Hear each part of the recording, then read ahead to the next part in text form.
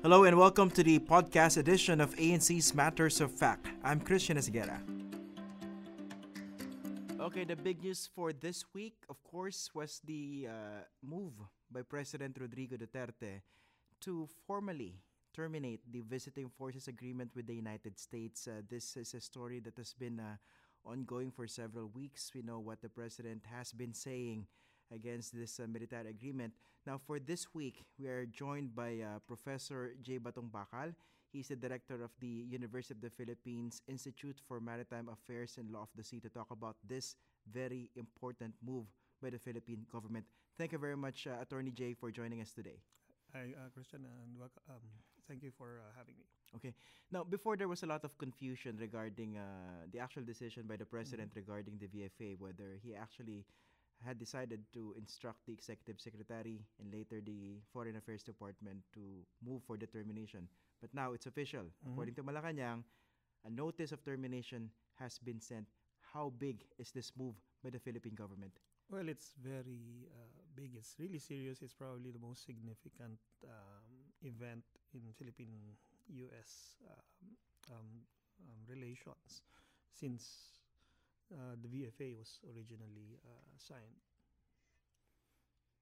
Big in a sense that how will this impact relations between the Philippines and the United States? I'm sure it will impact it in a major way. We've been here before, back in 1992 when the military bases agreement was terminated, no? And as a result of that, we saw the U.S. withdraw from the Philippines, and basically for the next couple of years, there was minimal engagement between the Philippines and the United States on defense matters. That led to a vacuum, so to speak, no, in Southeast Asia, and that was also the opportunity for China to make its move, and it occupied Mischief Reef in the West Philippine Sea. Because of that event, the Philippines was the one that then turned around and asked the United States to come back, and the mode of coming back was basically through the Visiting Forces Agreement. Was that really the reason why the Philippines decided to enter into a troop movement agreement with the United States? Yes. Was it because of China's activities at that time? Yes, because even though we had the Mutual Defense Treaty since 1951, as a result of the withdrawal of the American forces, they basically had no presence in the Philippines, and they did not have any arrangements with the Philippines for them to, say, use our facilities or basically to do anything security related. So when we needed the United States back in order to try to at least set up some kind of buffer between us and China, the Visiting Forces Agreement became necessary. Okay, let's try to explain this to our listeners. We have an existing Mutual Defense Treaty, or the MDT, with the Philippines. A lot of scholars are saying that we are the oldest treaty ally of the United States here in Asia, or even Southeast Asia. Some people are saying, is it the Philippines or Thailand? But then in any case, we have the MDT, and then now they're trying to terminate the VFA. But we also have the EDCA, the Enhanced Defense Cooperation Agreement. Now, can't we, let's say, actually settle with those two remaining agreements? No, not really, because let's put it this way. The MDT is basically an agreement that lays out the principle that the two countries agree that an attack on one is an attack on the other. But there is nothing there which indicates how this is going to be implemented beyond these principles. How it's going to be, how security, how defense is going to be provided by the two is not found there. On the other hand, when you fast forward to EDCA, what you have there is a program essentially for assisting in the modernization of the armed forces and the enhancement of its capabilities and enhancement of maritime security. And all of these activities depend on allowing the United States to build and maintain facilities in Philippine bases and to pre-position supplies and materials. No? But the thing that is necessary in order to accomplish both of these treaties is basically the presence of troops, ships, and aircraft in the Philippines. And that is the VFA. And that is what the VFA is supposed to provide. Now, if we because the termination won't take effect until after 180 days from the issuance of the notice of termination by the Philippine government. Now, assuming that this is actually terminated once and for all, the VFA, what will happen to the EDCA? Well, the EDCA cannot be implemented, I think, no, because you still need people in order to carry out the various activities under EDCA. And what about the MDT? The MDT basically also will be practically moribund. I mean, it's going to be in the same situation as it was back in 92 to 99. No? It is there. It's like it's there in theory. It's on paper, but how to actually implement it, how it can be used, that will all be gone. We also have to remember that since 1951, the nature of the security threats to the Philippines have changed considerably. In 51, they were only considering the classic war type scenario where another nation will militarily invade the Philippines. But since that time, the kinds of security threats we've had to face have varied. No, everything from terrorism to natural disasters and things like that. These were not originally contemplated in the MDT. And in order to properly address these threats, which all occur during peacetime, meaning in the absence of war, there is no other mechanism for the security alliance to address them. So it had to be through the visiting forces agreement. So is it okay to say that we can compare the MDT to a law? And you have the VFA as the implementing rules and regulations that somehow fleshes out the principles contained in that law. Yeah, it's sort of like that. Okay, so for all intents and purposes, basically, if you terminate the VFA, this practically paralyzes the EDCA and the MDT? Yes. So can we afford to actually move on without the VFA but keep the MDT and the EDCA? Well, you can keep them, but they'll only be on paper. You cannot actually implement them because you still need people to come over to the Philippines, no, in order to carry out the various tasks and activities. If you want to pursue those tasks and activities, you'd have to have agreements and treaties each and every time you're going to be allowing U.S. troops, aircrafts, and vessels to come into the Philippines to carry them out. And that would be very impractical. So, for example, there's a natural disaster that occurred in the Philippines, and let's say the United States wants to send its troops, its soldiers to help out. It cannot do so right away because there's no VFA. No, it can't. You'll take weeks to negotiate an agreement to work out how they're going to come in, what are they going to do, what will they be allowed to do, and those days could cost lives. Let's talk about the case of Yolanda because this is often cited that there are many other countries that wanted to send help right away to the Philippines, but there was no agreement when it comes to the movement of forces in the Philippines. Unlike with the United States, where we have a VFA, so they were able to send help right away. Yes, and if you recall, right after Yolanda, just after the typhoon had already passed and the magnitude of the damage was still being assessed, the Americans were able to already come in, move supplies to the available logistics centers, and then within a matter of hours, an aircraft carrier with its air wing was already made available and was already steaming towards the disaster zone. Okay, so that kind of fast response is absolutely necessary in the context of disasters and humanitarian aid because lives could be lost in the time you take to prepare. Diba? So that's a very good example. Other countries like Japan, the UK, etc., I mean, they were able to come in several days after or maybe a week or so after pa. How about intelligence sharing? For example, in the case of terrorism, we know that the United States was among the countries that actually extended assistance. I think it was more technical, if I'm not mistaken, to the Philippine troops that were trying to flush out the ISIS terrorists from Marawi City. Will this also be affected because of the termination of the VFA? Yes, definitely, because especially with intelligence sharing, you need to undertake briefings, you need to have discussions, no, and sometimes the intelligence will come. You never know what time it will come, so you have to have the ability to go when needed. No?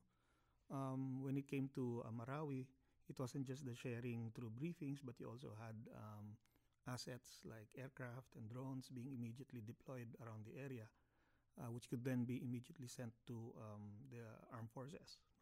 All of that will be gone when you don't have a visiting forces agreement. And I think they also the Americans also sent some technical guys on the ground. Of course, the restriction was that they cannot be engaged in any combat operations, yes, right? yes, because that really was part of the deal. No, I mean, for the Philippines also, it's also very sensitive about ensuring that its sovereignty is preserved, and in this instance, that meant minimizing any possibility that there could be foreign participation in what was essentially a local operation. Mm-mm. So that was respected entirely, I think. And what the Americans provided was the intelligence, the surveillance, and the reconnaissance support, which is absolutely necessary in order for the armed forces to properly battle these forces in Marawi. Now, if this were just some of the benefits that we have been getting because of the existing VFA, how would you describe the decision by Malacanang, by the president, to actually terminate the VFA? Well, it's actually, for me, rather reckless. Because you had, particularly for the armed forces, the Navy and Air Force, you have a modernization program that's ongoing, and it is anchored on the ability to get the training and capability building and the exercises that were to be provided through this visiting forces agreement. They had already released information that over 300 activities were planned for the year. And a lot of them really were directly for the benefit of the armed forces. So there's also a price tag attached to that, which the Philippines does not have to pay for. Bringing all those troops and aircraft and exercise equipment and materials, etc. All of that the Philippines didn't have to pay for. Now all of that will be gone. And the armed forces basically is going to have to find the resources to carry out even these exercises on its own. It's going to have to find ways and means to get the capacities, get the training that it had originally planned for with the Americans. Okay. I'd like to go to the statement coming from the U.S. Embassy here in the Philippines, because when things were not yet clear on whether the president actually intended to terminate the VFA, I think the Americans were quite silent on this. They waited for something official to come out. And finally, it came out just a few days ago. The statement coming from the U.S. Embassy was this: "This is a serious step with significant implications for the U.S.-Philippine alliance. We will carefully consider how best to move forward to advance our shared interests." How do you, what kind of reading can we put into this particular statement? Because some people are saying this is quite serious. It seems, or it sounds like the Americans are pissed off. Well, the Americans are carefully weighing their options, I think. No? For one thing, they've had this hanging over their heads for the past month, and it had always been unclear to the Americans what would happen given President Duterte's positioning and posturing. For the past 3 years, they've basically decided that they'll have to exercise what they call strategic patience, just try to see what can be done in the meantime. And now this, however, is a signal, a clear signal that Duterte is going to push through with his original threat of ending the alliance. And for the United States at this time, it's really bad timing for us because as we know, because of President Trump's erratic policy and his lack of attention basically towards Asia, it's entirely possible that the United States at this time will simply say, okay, you don't want the treaty, we don't want it either. So you ask for it. Yeah. They're going to give it. Yes. I don't see why they should continue to work under uncertain circumstances. But we know that the Philippines is also very important to the United States strategically. If the United States would like to, for example, contain China's expansionism Mm-hmm. or assertiveness in this part of the world, so what does the United States also stand to lose with the termination of the VFA? Mm-hmm. Well, it loses an important location, which can translate into time, and that means that the timeliness of its responses to any kind of contingencies in the region will be impaired. So instead of being able to respond to an incident, say in the South China Sea within hours, it will be delayed by maybe days or possibly weeks, no? And that means they will be unable to um, provide the kind of stability that they've historically been able to provide to the region for many decades. Can this be seen as somehow the United States losing its oldest treaty ally in this region Well, to the security blanket of China? it hasn't. Well, it will not formally lose it until the MDT DTs, itself is yeah. abrogated. But in But terms of in terms of operations, yeah, no, in terms of its actual ability to carry out, to bring that security, no, it will be seriously impaired. but how would this also compromise American interests? For example, in the South China Sea. I think for that, it will only make it more difficult for the U.S. to continuously monitor what's going on in the South China Sea, because they'll have to operate now from bases much farther away, like maybe Japan or Guam.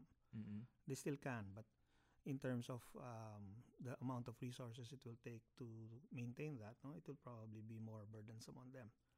But they will just adjust. No? Maybe they'll sort of redeploy, redistribute their forces around the South China Sea. They'll just avoid the Philippines. And they can also conduct freedom of navigation, Yes, yes, FONOPS, yes. They can continue to do that, but operating from bases that are farther away.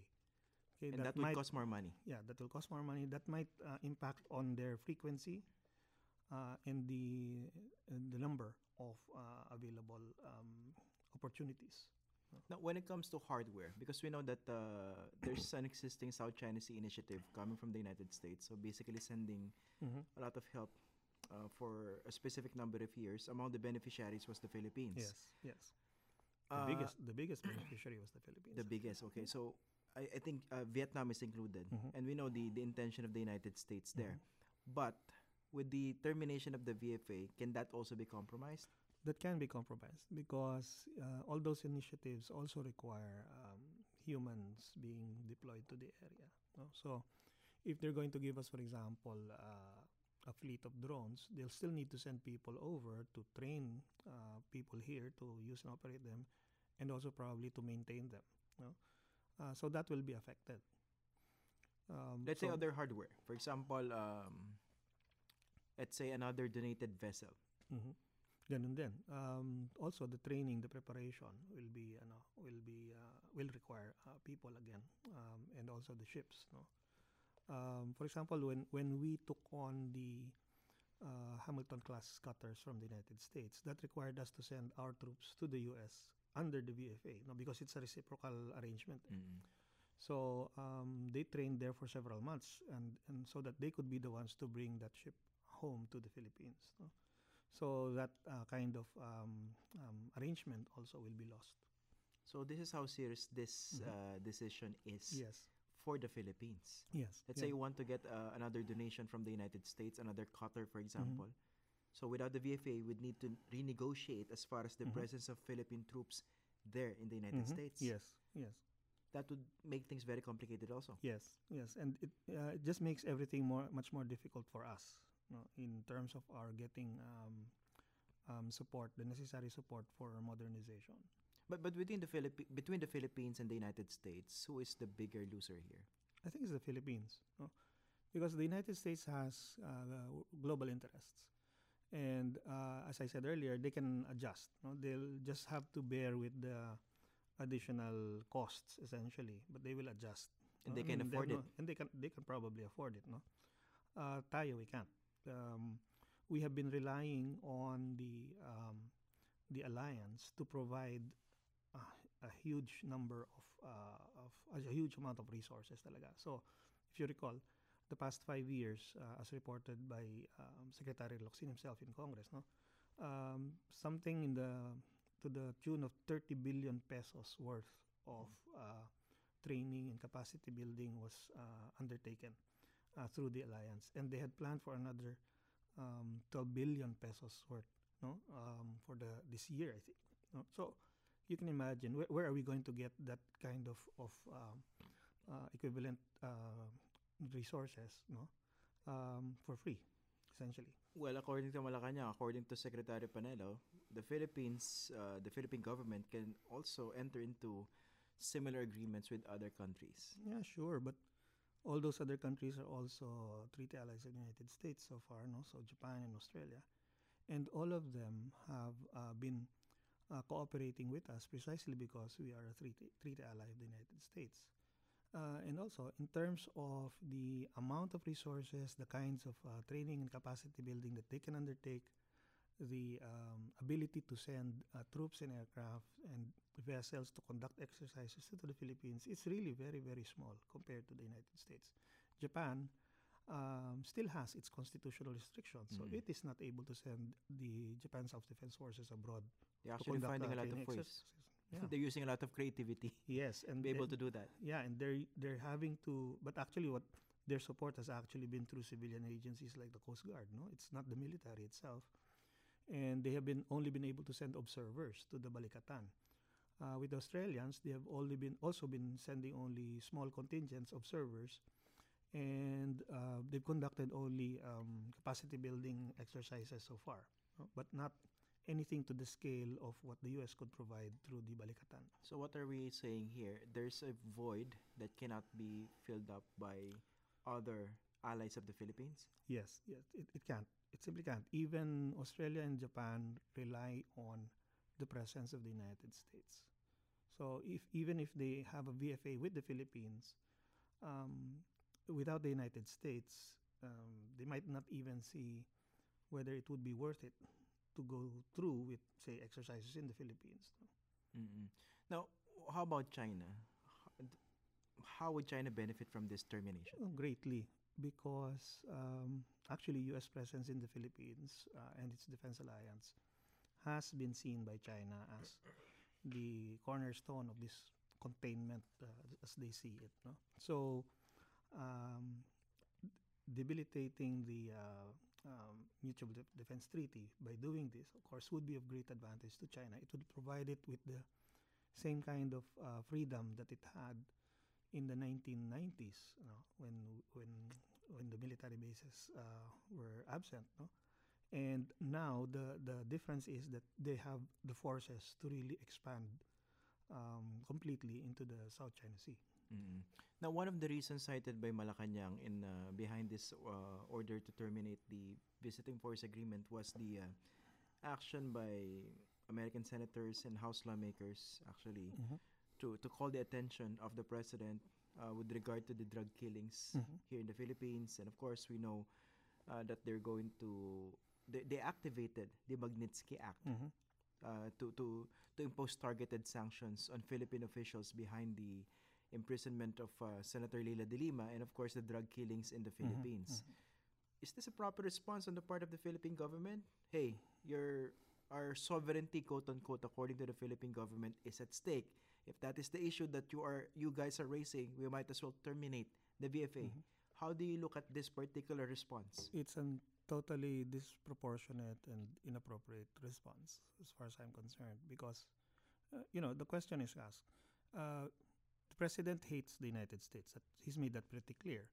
And he has his friends who now want to go to the U.S. to go on vacation or to watch Manny Pacquiao's fight, gamble in Las Vegas. So how does their inability to do so affect his ability now, the president's ability to do what he wants in the Philippines? How does it affect the senator's mandate to do what he wants as a legislator in the Philippine Senate? Obviously nothing. No, it has no effect. So how is that an affront to Philippine sovereignty? And then you also might ask, and what about us when we denied the entry of other personalities, no, into the Philippines. No, The like, senators. yeah, the senators, the UN rapporteurs, no, and all these other people. Did that? Did we get any kind of objection from the countries of these people that it was an affront on their sovereignty? Of course not. Because that was personal or private to the individual concerned. Yeah, and remember the Philippine position at every time it happened, no, they said that, well, that is entirely the prerogative of the receiving state. Like what happened when Hong Kong barred entry to former Foreign Secretary Alberto Rosario and Ombudsman Conchita Carpio Morales. Exactly. They said that that was China's prerogative. Oh, now here, when the U.S. does it to Senator De La Rosa, suddenly it's an affront to sovereignty. It's completely inconsistent.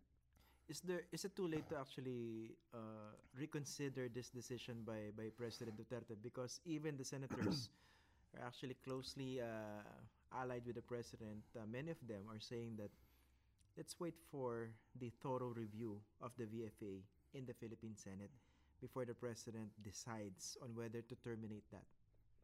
Well, if we go by the latest press release, no, it appears that President Duterte has already made up his mind, and he said that there will be no renegotiation at all. So it seems that the door is closed on his side, and if that's the case, then on the part of the United States, I also see no reason why they would still try, no? Because they will also think of it this way. They will not want to be seen as being held hostage by anyone, no? Especially just for the visa of a senator. Is this what's happening? That the United States is being held hostage in a way? In a way, that's what they're doing. Remember, the prelude to this is that President Duterte said that he will terminate the VFA if they do not reconsider the visa of Senator De La Rosa. Okay, let's put that. That's the only thing. No? There's nothing else. And since that time, they try to portray it as actually being more than that. Yeah. But every time the president has spoken, it is always about the senator. Even the senator himself, no, even though he says that it's not about him, it goes back to about him again. No? Actually, they're trying not to lose face there by saying that that was just the last straw, the visa issues of Senator Bato de la Rosa, who of course was the chief enforcer of the president's bloody drug war. They were saying that this has been brewing for so long, the president's anger over the United States, and this was just the last straw. Perhaps it is. No, I mean, but even if you say it's the last straw, no, I mean, that's probably such a short and napakababaw na straw, really. Since 2016. Yes, since 2016.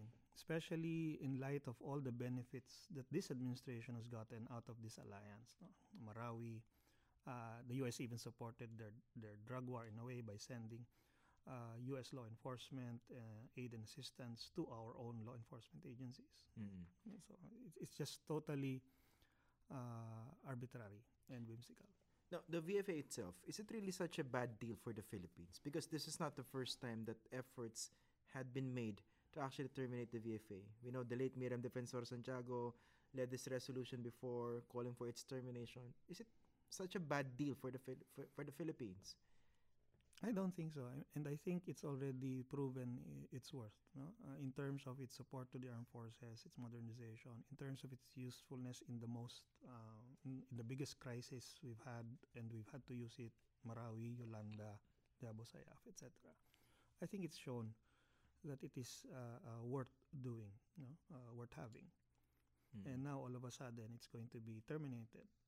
Is it better, let's say, there are legitimate questions about certain provisions of the VFA to just sit down with the Americans and renegotiate it? Well, yes. So, for example, the historically the most problematic has been the one on jurisdiction, no, criminal jurisdiction. But we've also shown already that it works. That's why Pemberton is still in jail. He's still incarcerated in a military camp. No, in the Philippines. In the Philippines. Okay. So, any adjustments, no, can be handled through the Mutual Security Board and Mutual Defense Board, which was set up precisely to address implementation issues. Now, how do you respond to those who are defending the president? They're saying that this is the president establishing clearly an independent foreign policy. I don't see how making decisions on the basis of holding hostage the national interest just for the benefit of somebody's visa I don't see how that is a good indication of an independent foreign policy. Okay, more like an arbitrary one probably, but not necessarily independent. Especially since this particular issue, no, the Philippine-U.S. alliance is probably the last remaining deterrent we have, no, against the only real threat to the Philippines right now and its sovereignty defense, and it's China in the West Philippine Sea. Mm. So now, for example, here, certain senators are voicing their concerns regarding this move by the president. Is it clearly established already that if you want to abrogate a treaty, if you want to terminate it, you don't need the concurrence of the Philippine Senate? Well, that is still an unresolved issue. There's a Supreme Court case. The same problem was raised to the Supreme Court with respect to the ICC. That has become moot and academic because even the ICC has now recognized that the Philippines has withdrawn from the statute. Wait, so if that is the case, the Supreme Court doesn't need to resolve this question? It may not need to. It may choose to say that this is a political question. It may say that this is an issue of foreign policy, which is entirely under the discretion of the executive. But should it also resolve it just to make things clear once and for all? I think it probably should, no, because a similar question is also raised every time the U.S. Also abrogates a treaty, but it never gets to be decided. So since we have a very similar system here, the Supreme Court might as well also resolve that, so that any future actions of the country can be also properly guided. But if you want to have that ruling by the Supreme Court to apply to the VFA, it would be better for someone to elevate this issue before the Supreme Court, specifically the VFA?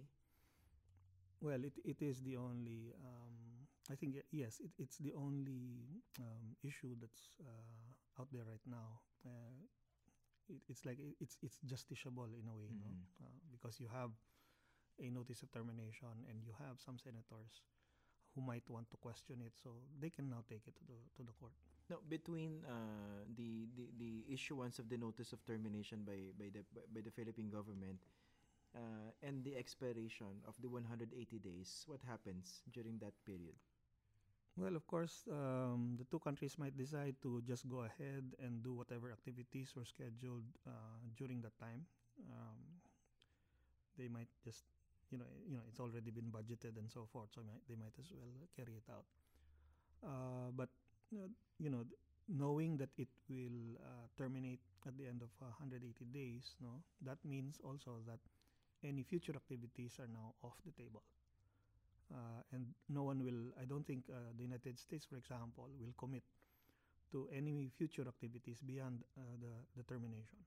But do you see this as a long-term, do you see this lasting for long? Because that the president will only serve until 2022. And realistically, assuming that the next president has a different thinking when it comes to foreign policy, he or she can actually move to reinstate the VFA, perhaps using better provisions. It was hard enough to negotiate this VFA, and then EDCA, which followed it, which went all the way to the Supreme Court. Yeah, and this is essentially going to be the second time that we will have sundered these arrangements. I don't think the United States will be as enthusiastic anymore after this. But they also need the Philippines strategically. Yes, they do. But given the instability of our foreign policy and our apparent lack of consistency in the national interest, they may not want to take that risk again. But they might as well try to develop their alliances with other countries or partnerships with other countries. Like which countries? Vietnam? Vietnam is a prime candidate. Malaysia? Probably not Malaysia, maybe Singapore. Because they're saying that Malaysia is even more independent in terms of action compared to the Philippines. Yes, but in terms of willingness to engage with the United States. Yeah, it's not as open. I think it's also more difficult for them. I think one issue that they kept on raising against the VFA, and I think this was already resolved by the Supreme Court before, the fact that the United States does not consider this as a treaty, but only as an executive agreement. Well, that's but in the Philippines, we consider this as a treaty. Yes, but that's an issue of categorization, really. When you look on the American side, what's important for them, no, is that they are fully committed. They believe themselves to be bound and obligated under this agreement. No? I think it's also because in the United States, it's very difficult also to pass treaties for ratification by the U.S. Senate. It is especially now; it's so polarized. So that's why executive agreements, as far as they're concerned, can be just as binding as treaties. Finally, Attorney Jay, is this decision made by the President, by the Philippine government, something that we might live to regret? I think so. In the same way that many people regretted having kicked the US bases out, leading to the incursions into the West Philippine Sea. So we might live to regret this one as well. Is this correct? Is it also correct to frame this using the lens of, let's say, ultranationalism, sovereignty, or more on actually being able to address concerns, security concerns in and out of the Philippines? Well, I don't think you have to invoke nationalism here. It's simple, it can be as simple as looking at the lay of the land, so to speak, where we are in Southeast Asia, what's happening between the United States and China, what are the future trajectories of China as a regional power. I mean, it's, the writing's on the wall. We are in the way. And China, in order to advance its interests, to protect itself, it will need to basically subordinate all the surrounding Southeast Asian countries, including us. It subordinates us to its interests. They don't even have to exercise it militarily. Just by sheer volume and expansion of their civilian activities, we are in the way. You know that they're doing that. Yeah, so I think this is really a serious blow to the ability of the Philippines to defend its interests into the future. Okay, Attorney J. Batongbacal, always a pleasure to have you here. Thank you very much for joining us on this podcast. Welcome, Christian, and thank you also.